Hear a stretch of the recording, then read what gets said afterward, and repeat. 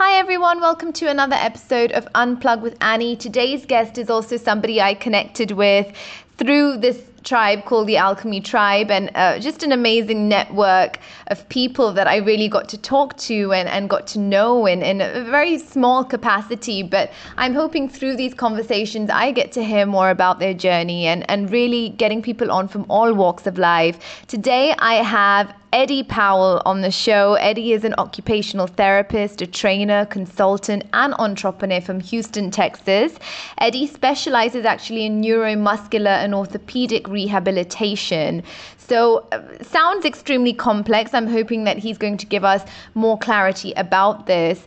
And he was named the top 100 occupational therapists in Texas in 2018. He has been solely, really driving and honing this messaging of helping people, and especially doing this online as well as in person. And I think that's really interesting, and creating and focusing on building this brand.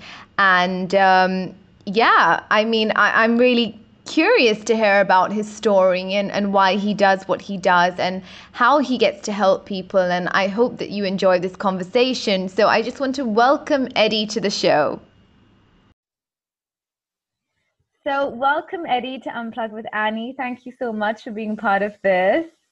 Thank you for having me. I appreciate it.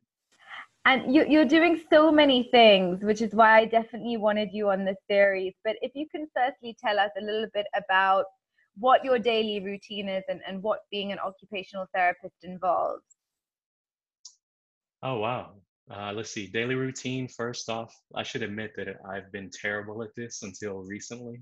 I think I've fallen into the pattern of kind of trying to do things for others as opposed to putting myself first. So now that I've kind of said no to a bunch of other things, I'm starting the day with 1 hour of sauna with audiobook. And then I make sure to drink an enormous glass of water with this kind of elixir in it just to make sure I'm hydrated. And then in addition to that, I kind of listen to money, mindset, Taoist kind of Eastern philosophy principles while I'm in the sauna, just so I feel like I'm killing two birds with one stone. Mm-hmm. And then I start with daily gratitude. It has Pomodoro circle, so you can itemize how much allocated time you want to do for just up to 3 tasks per day. And then I purposely have started only to see clients at 10 a.m. That way I set the first part of my day to just only dedicate it to me, some self-care, some movement. I also do like some percussive therapy just to stay loose, because I know if I don't do it before I start seeing all my clients, I really won't set the tone for the day. So I've learned the hard way to try to kind of put myself first. Wow, that's great. That's such a great way to start your day. That's amazing because I'm asking people quite a bit, and I will ask you later on what you're actually most grateful for, because that's a big thing that I enjoy talking about, gratitude. But so for the audience, then, could you clarify exactly what neuromuscular orthopedic rehabilitation involves? Because that's a big Sure. word, and you're the specialist. Well, essentially, as an occupational therapist, what I do specifically is work with clients who have suffered from traumatic brain injury, stroke, sometimes spinal cord injury. I kind of lump all of those into neuromuscular reeducation. And then orthopedic, that would be two separate things. So orthopedic is just like hip fracture, knee fracture, joint replacements, things of that nature. Um, I work with all sorts of patient populations from young adults, teens, but most of my clientele right now for the contract work I do is for elderly population, 70 to almost 100. But my go-to for clinical practice is stroke rehabilitation. So I specialize with people who have, it's basically called hemiparesis, where one side of the body doesn't receive signals from the brain to the muscles. That could be either their movement nerves or their sensory nerves. So I help them align their structures properly so they can have a solid foundation on which to build upon. A lot of people get what's known as a tone, so their body gets like all tight and they can't move properly. And it's Yeah. because the brain is sending overactive signals to those muscles to turn on. Mm-hmm. So I specialize in correcting all of that, building a solid foundation, and then from there, giving them ample opportunity to relearn how to move again. And neuromuscular, I guess it would be defined as the signal from the brain being sent to your muscle. And there's also pathways that go to and from. Mm-hmm. So first off, muscularly, I correct all the skeletal muscular issues. And then from there, we worked on retraining the brain to learn movement. And then the orthopedic is pretty straightforward. They have a joint issue. Yeah. We reduce the inflammation, we do the range of motion, we do all sorts of modalities and fancy gadgets to reduce their pain and shock their muscles, all sorts of things, and then slowly progress them to functional movement patterns. And the goal is to have them not need me in the shortest amount of time as possible. So that's And, pretty much what I do. and you do this all under one roof.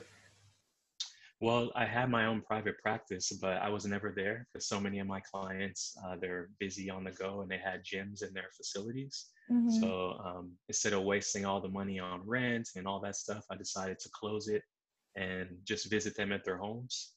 And Okay. funny enough, around that time when I started doing that, I started getting direct messages on Instagram for people to, hey, can you make me a video to rehabilitate this? And once I got about 5 or 10 of those, I realized I don't really need an office anymore.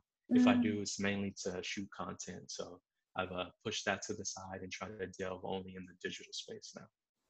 And is this something you were always passionate about? Like, did you have a very clear vision that this is what you wanted to do? For therapy, you mean? Yes. Uh, no, I would say up until the last year of college, I studied exercise science and health while I was in undergraduate school. And initially, I thought I wanted to be a trainer because I grew up playing sports and I always wanted to work with athletes. But to be quite frank, I thought that maybe that would get a little boring. Mm-hmm. And I went to visit a couple of the medical schools because I was considering going to medical school as well. And when I went to one open house at a University of Texas medical branch in Galveston, just the presentation they gave for OT, it seemed to really lend itself to my personality. So I just looked up that day what I need to do. I said, I can do that, applied and got into it. So I won't say stumbled into it. I think it was almost kind of meant to be. It just kind of fit my personality. So in hindsight, I see that. But at the time, I didn't have any idea. Yeah. And your philosophy talks about breaking away from conventional standards. So what is the approach that you take when you work with clients? It's completely different. First of all, I don't work inside the traditional medical model of like taking insurance or anything of that nature. Mm-hmm. It's only on a cash basis. And I narrow it to I do orthopedic, I do neuromuscular, and I do functional movement. I do those three things. So it's completely outside of the model. If I were to work at a hospital, which I've done, um, you're really boxed in what you can and can't do as a clinician. They kind of have literally check boxes of things that you have to do. And I remember feeling so stifled and controlled that I had the talent and the skill set to help this person, but I was relegated by my facility or my boss had not worked on those things. And Mm-hmm. that honestly, it made me really upset and sick to my stomach. So even though the first job I took was a very prestigious neuromuscular brain facility, I decided to quit in 5 months. And then I started a contracting company with my friend. So we just called all the hospitals and said, we provide therapy. We'll bring the therapist to you. Mm-hmm. We'll negotiate the contracts, and it's all fee for service. You pay us directly, and then we'll staff your hospital. So in doing that, I pursued a number of kind of advanced certifications for those specific things. And the more I pursued that, I realized that it kind of pushed me out of the traditional way even more. So Mm-hmm. after doing the company with my friend for about 3 years, I decided to quit and start my own thing, which is what I'm doing now. But I'm shifting out of that well as I evolve and grow. So it's Yeah. completely outside of the traditional model. It's fee for service. I walk into a client's room. I say, what's your problem? What were you able to do prior? What do you want to do? What are the things that you'd like to do? Let me see you move. And since I've been doing it so long, I can gauge like, you have these 7 issues. If it were my family member, I would address these first 3 first. Mm-hmm. Then from there, we have to do it in kind of a process of delineation where there's a hierarchy of building from the foundation upwards. And if the person is in agreement with that, I say, perfect. You get to choose a package. You can pay as you go, or you can pay up front for a discount for either 20 sessions or 40 sessions. And then I dictate all the notes on my phone. I video record them on a GoPro, and I save them on my cloud. So it's completely different than Yeah. what you would find. Yeah, and do you find people are very responsive in the process of being rehabilitated? Because that must be a really challenging process to go through. But of course, I'm sure it takes an ample degree of time to really see benefits, as with anything, even when you're sort of taking up something new, whether it's a sport or yoga or whatever it is, to like really see the body change and see the benefits and reap the benefits. It takes a long time. So would you say that's the case with rehab? And are people, how do you find the response from clients when you're taking them through this process? It's funny you asked that because I just had to let go of a client who had really, really high expectations for their father had a stroke about 2 months ago. Mm-hmm. And they say, well, we're not seeing the rapid results. And I say, that's on me because apparently I didn't do a good enough job setting the expectations of what's happening. In your specific case, this is what your father is dealing with. It's going to take, I can't tell you how much time it's going to take because Mm, there's so many degrees of factors that interplay. His volition, his willingness to want to participate, the family support, the follow through on what we're doing. So it really depends on a case by case basis. I've I can be pretty blunt in the interaction process because I think it saves a lot of time and energy. So I say, yeah. this is what you're dealing with. If you're not, especially for stroke clients, I'm saying, this is where you are. I don't know if anyone else has told you, but this is all the factors that you need to overcome in order to reach the goal that you want for yourself. In my experience, I think it will take about this amount of time, and these are the things that I recommend. So at any point you feel if this isn't something that you want to do, then by all means let me know. But it's really a case by case basis because every stroke is different, every neurological assault is different, every orthopedic condition. I've seen some people I've worked with after a total hip replacement, they can walk the day after surgery. We do about a few weeks of very, very basic things and I teach them some movements and they're good to go. And then I see other people with the same exact thing and it takes a year plus. So there are a number of variables that fall into to affect the duration of that. And how much do you think of the recovery process is affected by the mindset that one has? Because there's been studies to show that, just a simple change in whether you have a positive outlook or positive expectations versus negative expectations, it can really change the healing process of your body. Would you agree with that? I think it's almost 100% mindset.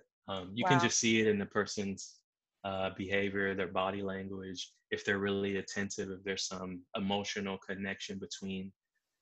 I mean, I have to drop pretty heavy stuff on people sometimes. So if I just see like, hey man, the left side of your body doesn't work, you're having difficulty swallowing, speaking, you have all these tone issues where you're curled up. If you don't correct them, it's going to get worse. I have to say all that as honestly and as succinctly as possible. So if at any point I feel like that's going over their head or they're not ready to receive that or they can't understand the gravity or the amount of work that will take, then I tell them in the moment, this is a decision. You can get better, but you have to do X, Y, and Z in order to make that happen. You have to be diligent, you have to be consistent and persistent. And more importantly, you have to be really intentional about what we're doing because the details of all the innovations that we're utilizing, they really, really matter. So I can come and work with you for X amount of time, but if you do some other things that will undo that work, then we're just wasting each other's time. And I would rather hand you off to someone that I Mm. know in the field. So And do you find it difficult to disconnect when you're home? Do you carry that? So how does one disconnect with all of that? Because I'm yeah. sure the process is challenging. No, I don't find it difficult. I don't know why. For whatever reason, I've always, from the day I started, Wow. I can shut it off pretty well. I will say the very first job I had, there were some really heartbreaking um, brain injuries there. and I would come home and the person I was dating at the time, tell them all these stories, and I realized like, oh wow, this is weighing really heavy on my subconscious Mm. mind. Like I feel it. But now that I'm older and have more experience, I realize it was more so the environment of feeling constrained in my work that really magnified that. I feel Mm. like if I was doing it the way I'm doing now, that would have been much easier to disconnect, because while I'm there, I'm in the moment, I'm focusing on what I'm doing and building that rapport with the person. And then when it's time to go, um, when I Yeah. get home, I shower and I do my thing, and Yeah. I upload all my notes on my phone in real time. So when I get home, I can just focus on other stuff. Detach, yeah. And starting off this business to begin with, I mean, starting off any business is challenging, but is there any particular time that you faced some kind of adversity or certain challenges in setting up the business, which are really something where if someone was to start something up from scratch right now, you would sort of warn them against, or give them advice for that particular time, something that stands out to you? Um, let's see. I started that business in 2010, and it's 2019, so I'm on my second one, but I'm about to close it. Honestly, I would say if you, a lot of people, in my case, I didn't know exactly what I wanted. I just knew what I did not want. Mm-hmm. And I think that's a really good place to start. Mm-hmm. And I think a really good place to start is knowing what you don't want and then realizing what your value is. I realized the skill set that I had, even though I was an early practitioner, um, kind of surpassed some of my peers, even though they had been in the game for quite a while. And I was like, well, I'm not being paid properly for the service I'm delivering, and there's a business out there that's making more than me, and technically I'm pretty much doing all the work. Mm-hmm. So I would want to say, what is your value compared to the market?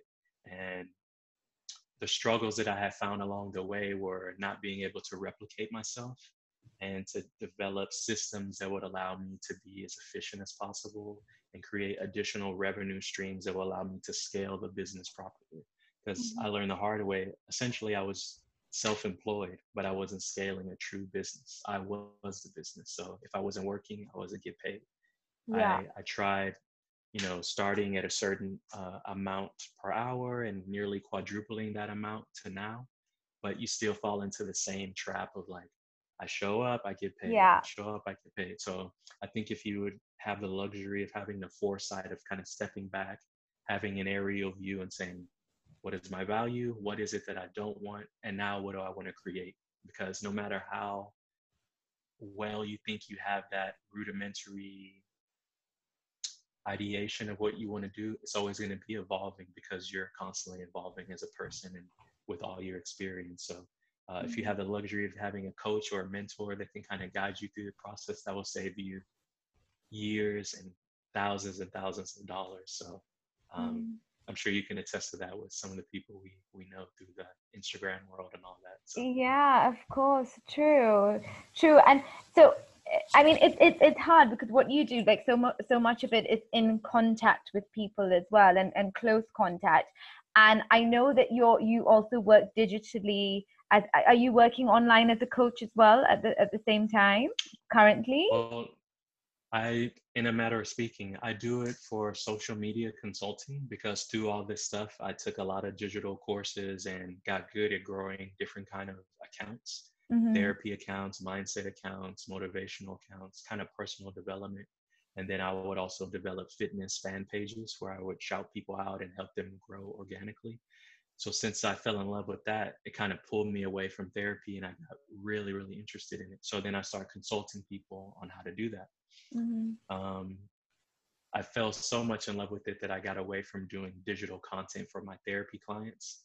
So to be honest, that's what I'm kind of phasing out of. I've had my selective clients in contracts with companies that I work with, but Mm-hmm. now it's like starting from scratch, closing my second therapy company, and starting a personal development mindset brand that incorporates business coaching, movement, mindset, and the mastery of money because Mm-hmm. I realized the hard way that linear income just is not as powerful as residual. So Of if I can course. help any other person avoid the same mistakes, especially clinicians, oh man, that would be a dream job. So that's what I'm focusing on right now.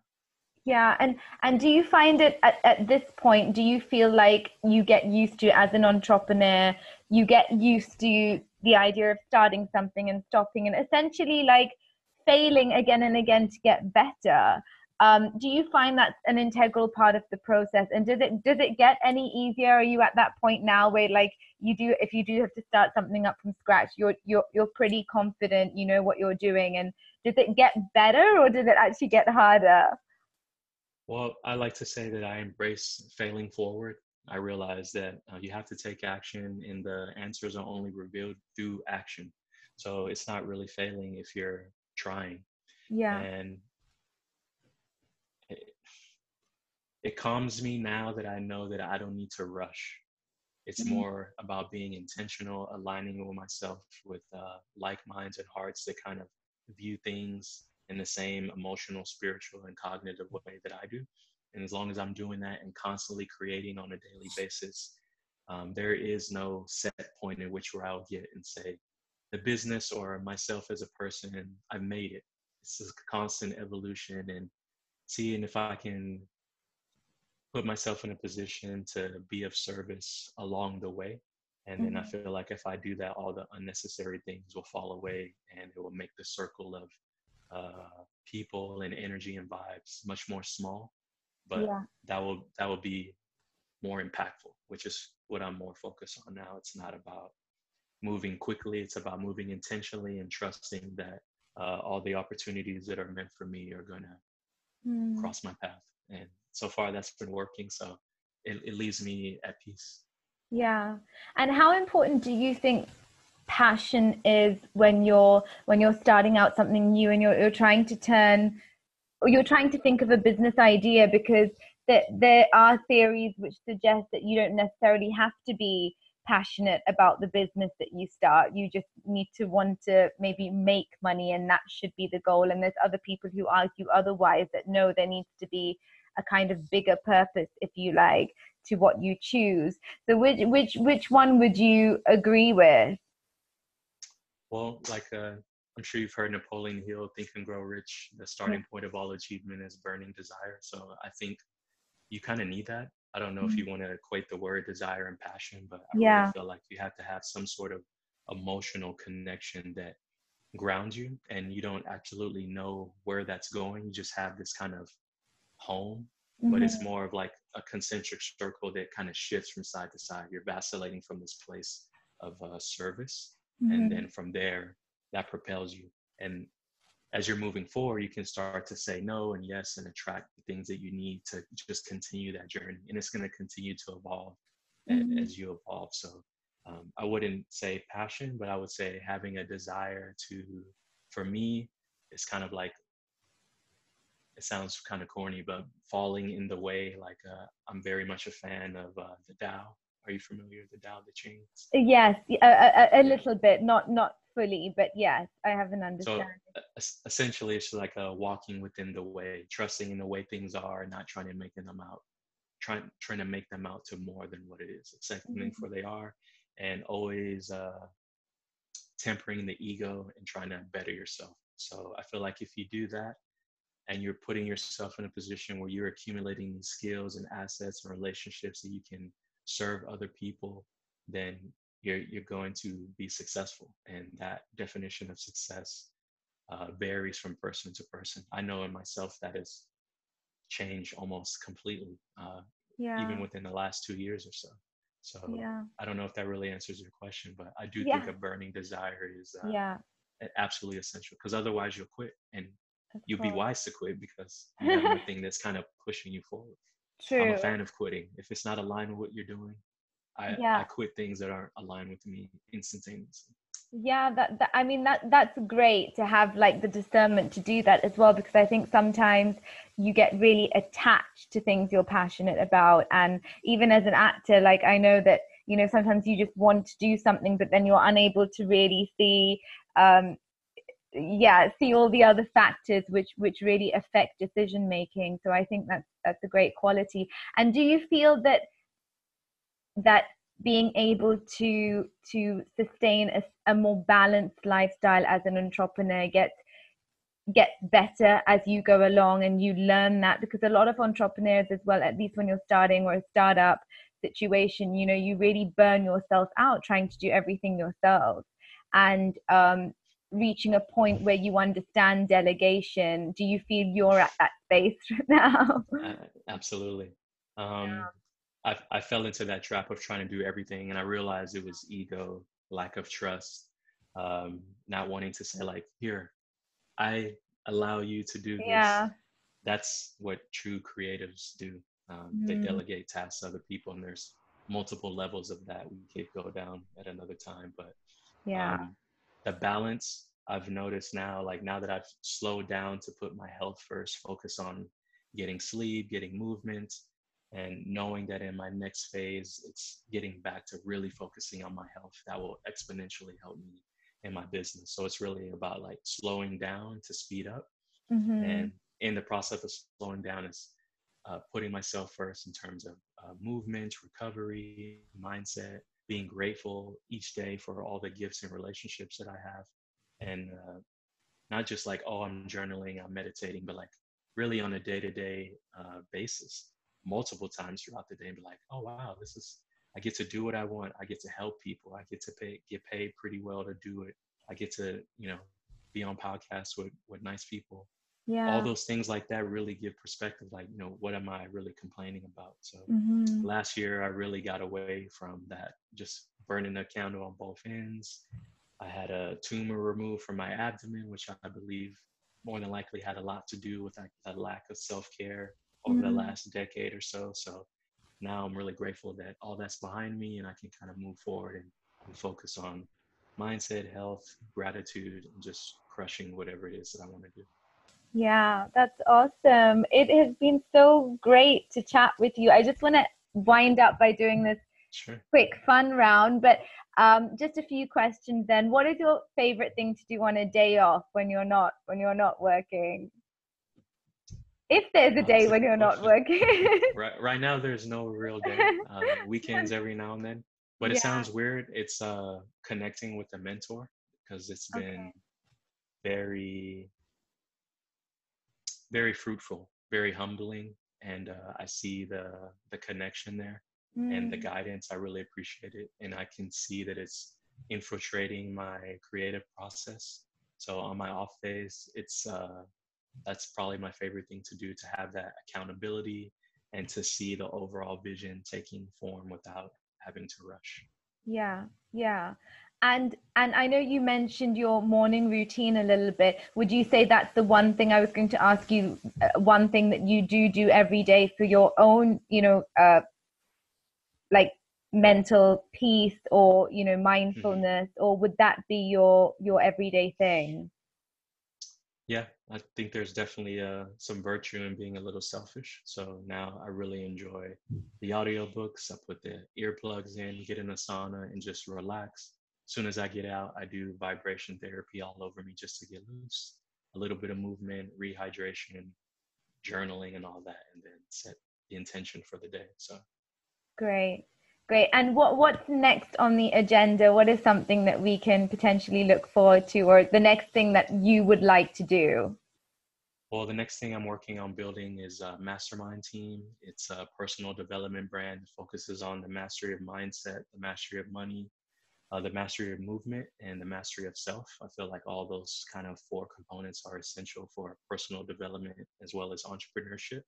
And Hmm. that kind of forces me to walk the walk and kind of magnetize myself to the people who are aligned with kind of those interests as well. So right now, I'm working on starting Instagram accounts from scratch for those. And I purposely deleted several accounts that accumulated to well over 100,000 just to focus on this and deter all the distractions that are taking me away from the central goal, which is to help as many people possible, like escape the rat race and the conventional status quo of how we do this entrepreneurial journey.